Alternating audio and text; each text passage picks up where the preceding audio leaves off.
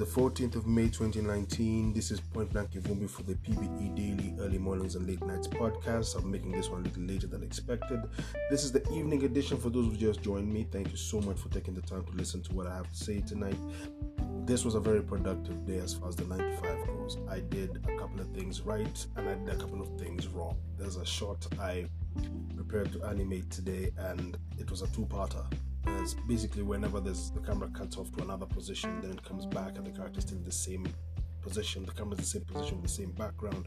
I finished one shot, but it took longer than expected. I actually ended up drawing it for I think most of today, and then I realized that yes, I do have a short list for my animations where I have single character shots and double character shots, but then I've started to realize that sometimes the single character shots, though it's one character in the shot, there's a lot of movement that happens there, but there's a difference between the kind of acting being done and when the characters are in dialogue. So I intend to get to the office tomorrow morning and probably take the dialogue shots, just put those in the list and try to get those out of the way, because the dialogue shots just mean very minuscule movements here and there to just act out whatever the character is trying to say. And hey, I live and I learn. Like every step of the way, as I keep on going, I find better ways to do what I do best, and I'm still learning. I'm not the first to deny that I can get better, and I won't be the last. So we're gonna keep on pushing in that direction. Got back home and a couple of commissions I was supposed to illustrate. I got to do those, sent those out, sent invoices out. Now we just got to wait. 30 days will pass.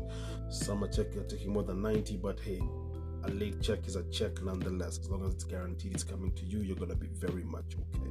Now, in the evening when I was making my way home, cravings are terrible whenever you are working on illustration work, because my craving today was I didn't want anything sugary, I wanted something salty. I felt like a steak. I really wanted a steak tonight, and I actually got to have myself one. And I think it's really concerning when the neighborhood you live in starts having convenient places where you could get half a kilo of steak for cheap, and it's already made and it's well marinated, and this juice just tears off the bone. I'm gonna be in trouble in the next couple of weeks, but I will behave myself. I guarantee you I will behave myself. Now, in my evening walk as I was making my way to the house, another topic popped into my head, and it's a topic that was born from what my brother asked me. I think it was 2 years ago. We were sitting down. He had just had his firstborn baby. That's my brother Kevin, and Kevin's a photographer, very well respected and very renowned photographer in the country. And he asked me if I've ever taken the time to ask myself who I am. And then I said, like, well, I'm an illustrator, blah blah blah. I'm like, no, that's what you do. But who are you? And I've never had my mind get racked with such curiosity in a while, and I've loved him for actually making me ask myself that question, because it's truly an honest question. We keep on defining ourselves by the acts and the activities we're capable of executing, but we do not define ourselves by that which we are. Art is what I do, rap is what I do, emceeing is what I do, animating is what I do, but what am I? And that internal search has been something that's actually been a question I would ask myself every couple of weeks, every couple of days, and as I continue going, it's why I'm coming up with these more or less personal anecdotes that explain to me where I stand in regards to my perception to the world and how the world would potentially perceive me. So when I started asking myself that question, I started thinking about, okay, what's my worldview? What's my theoretical view on how life should be executed as far as respect goes? And this ethic that I have is I kind of live from commission to commission and from job to job and from deadline to deadline, and by doing so sometimes you tend to forget that there's more to be asked of what would actually stand in your way or what would stand to push you forward. And here's some of the conclusions I've drawn so far. And one of them I think if I didn't mention it before, I'm going to mention it now. It's helped to get a person in the comic book industry actually tell me this, and then have me take the time to internalize it and actually take it to heart for a certain extent. Initially, when I got into illustration work, the first commission I got was to potentially do artwork that would be used for one of my favorite rap groups' album cover. The album that was coming out was Dandora Burning. It was a collaborative album between Ukoflani Mau Mau and Ukoflani and Mau Mau. Ukoflani is the Mombasa wing of hip hop, and Mau Mau is the Nairobi wing of hip hop. They came together to become Ukoflani Mau Mau, and I was a fan of everything they'd done with an album called Kilio Cha Haki. And through the illustration work I was doing at the time, I wasn't even drawing digitally at the time. I didn't have a tablet. I was just drawing on paper and scanning my work. And shout out to Pap for giving me my first business investment. He bought me my first scanner. Thanks to that scanner, I was able to make artworks here and there and make a few coins back and forth, and I'm grateful to him for that and love him forever for doing that for me.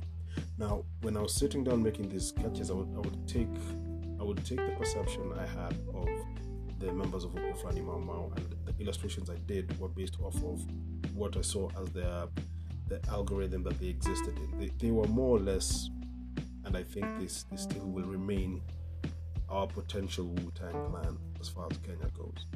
And I wanted to pay homage to that idea and that aesthetic of them, so I made a bunch of sketches of them as monks and samurais and samurai warriors and hood-raised businessmen who turned into CEOs, like the street brain and all that. And this is the time when I was still watching The Wire and learning about The Wire and all that. But unfortunately, the artwork never made it to the album cover, but still, it made me have a great portfolio for myself. And at that time, I was sitting down with MC Carr from Ukoflani, and he told me, "Your art gives us immortality. You're Osiris." And then I started researching on Osiris, and like, okay, so I usher people to the end, to the eternal. And I even got myself, when I started getting into rap and the event WAPI had started, that's how I got this wooden engraved necklaces. I still have one of them to this day. Wooden engraved necklaces that have the title Osiris and the image of Osiris, and my last name, as far as my alias, point blank Ivumbi. Now I took the word Ivumbi and wrote it in and got a translation of it into hieroglyphics and had that engraved into the necklace. And I still own that necklace because it's a very pivotal moment to me. And then when I kept on researching about the whole Osiris angle, the tale of Osiris, and all these different nicknames and aliases he had, the word Onofris came up. And then I just started calling myself Onofris the Eighth. And I started doing that after coming out of my downward spiral and making it back on my feet. And when I got back on my feet, the Onofris the Eighth thing is like I'm twice the man I was before. And I always did love the number 4. And so since I'm not twice the man that I was before, I come off and I represent myself in every step that I can to be a force of nature. And I used to have this emblem of a lion, and I liked the idea of the lion. But then the lion actually kind of fell off for me when I realized that yes, the lion protects, but it's the lioness that provides, and she does most of the hunting and all that. So I felt like it would be disrespectful to actually wear that instead of representing the lionesses in my life. Like my mom, I think my mom is the ultimate lioness, and she continues to push me forward and to push me to be a better man, and I hope to do her proud eventually, because I know I'm full of mistakes, but Mom, I love you to death. And now that's when I got to second phase of my discovery, self-discovery. And after that, and coming back onto my own after losing everything and gaining everything again, I started working even more aggressively with the different work I want to execute and finish. And a friend of mine, his name is Hato. Hato is a Kenyan illustrator, and he actually has one book. He's in the process of finishing his first book called Haro. I look forward to seeing the entire publication as he's getting his feet, and him and Tsunami Studios are doing great things out there. And as we were sitting down having a chat, and I'm sharing the mistakes I've made with my business and mistakes I'd hate for him to have to go through in his business, he told me like the way I work kind of reminds him of a lone wolf. And I know I've told him this a bunch of times, but I can't thank him enough for giving me that tag, because I see what he means. I never try too hard to convince people to see my vision or to see my dream. I even have a hard time with my partners when I tell them to have a degree of patience when it comes to the work I create. And that's not necessarily the guys who I work on a 9 to 5 with. For them, our vision was written in stone the moment we started our journey. And and that I intend to execute every step of the way. But for everybody else who came in thereafter, they have to adhere to the fact that was written in stone has to be completed. And as I work to complete that, everything else has to be given a degree of measure as my schedule frees up to make sure I do it properly. Time has granted me the ability to have better execution for my artwork and better execution from what I intend to do. And the whole lone wolf, I can say that that's what I am at the moment. I am a person outside of the pack who pushes himself to find a unit that will work in my favor to my betterment as I better them, and eventually settle in to be amongst a community. And in 2019, I've been seeing this unit come to life. I've had more conversations with fellow illustrators and fellow animators in this 1 year than I have in the last 8 years. And the beautiful thing about it is we're not afraid of each other. We're not rivals to each other. If anything, we push each other to be better. We're willing to share each other's secrets, share each other's ideas. I'm even open to potentially working with them on their projects and learn from them so they can help me with my projects as well. To those who see that this could be construed as a vague way to look at the world, I'll put it to you this way.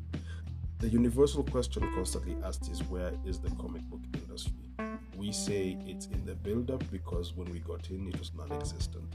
And as we learned that it was non-existent, we still have to make our way past making books as novelties to reach an industrial level of making books so frequently and so easily that by the time it hits 3 years from now, we are a staple and we rival the foreign imports as far as publications are concerned. We have great respect for countries like Japan, Korea, and China for the manga and what they create. Like, they have a self-sustaining market. The product is consumed by their actual market, and their actual market takes very good care of them. Keyword I said here is consumed.